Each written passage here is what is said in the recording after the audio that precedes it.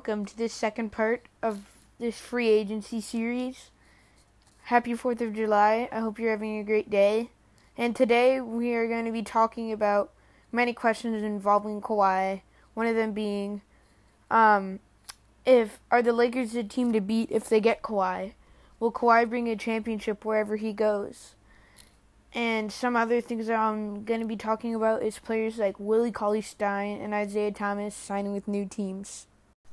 Before we move on, I just wanted to say if you have any questions yourself or something you wanted me to talk about, send in a message using the link in the description. First up, I wanted to talk about Willie Cauley-Stein. I'll talk about Kawhi later. So, Willie Cauley-Stein signed with the Golden State Warriors. And in the last episode of this free agency series, I said the Warriors were going to be short on center. I didn't think that they were going to re-sign Kevon Looney, but they ended up doing that. And they went after Willie Cauley-Stein. So this is a great improvement, but I still don't think they're finals contenders. Now they have a good starter and backup up center. Next, I wanted to talk about Isaiah Thomas, who just signed a one-year deal with the Wizards, hoping to put his career back together. He was a great player with the Celtics, All-NBA. He was All-Star caliber, then got traded to the Cavaliers, and his career was just in a downfall. He ended up on the Nuggets and didn't get much playing time, but hopefully now in Washington, he could rebuild his career and become a better player. There's another trade I wanted to talk about that I should have talked about in episode 1, but I just completely forgot about. So Hassan Whiteside is going to be heading to the Blazers. So, from what this is saying, it says the Blazers will get Hassan Whiteside, the Heat get Meyers Leonard, and the Clips get Mo Harkless and a first-round pick. And the Heat were trying to get rid of Hassan Whiteside.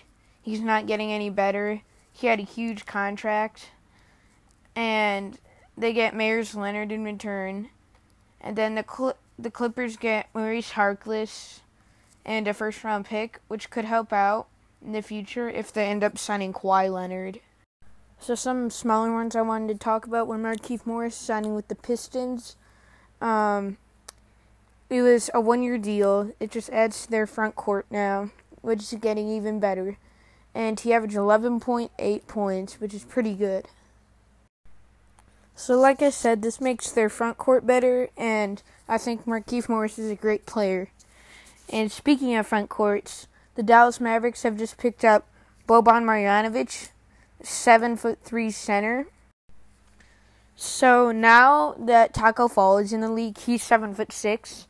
The Mavericks have the second and third tallest players in the NBA, the other one being Kristaps Porzingis. So, like I just said, their front court's a lot better, and I think they're going to be a tough team to beat in the playoffs, but I don't think they'll be finals contenders just yet. I think they will be a good team next year that might be tough to beat, and they'll probably make the playoffs, but I don't think they'll go farther than the second round. That'll be it for today's episode. Make sure to tune on Saturday, July 6th, which will be Free Agency Part 3, when I will be talking about many questions, including Kawhi. One of them being, will he bring a championship wherever he goes? Whether it's the Lakers, the Raptors, or the Clippers. And on Monday, July 8th, I will be uploading the third episode of Monday's Minutes, A Kid's Take. Thanks for listening.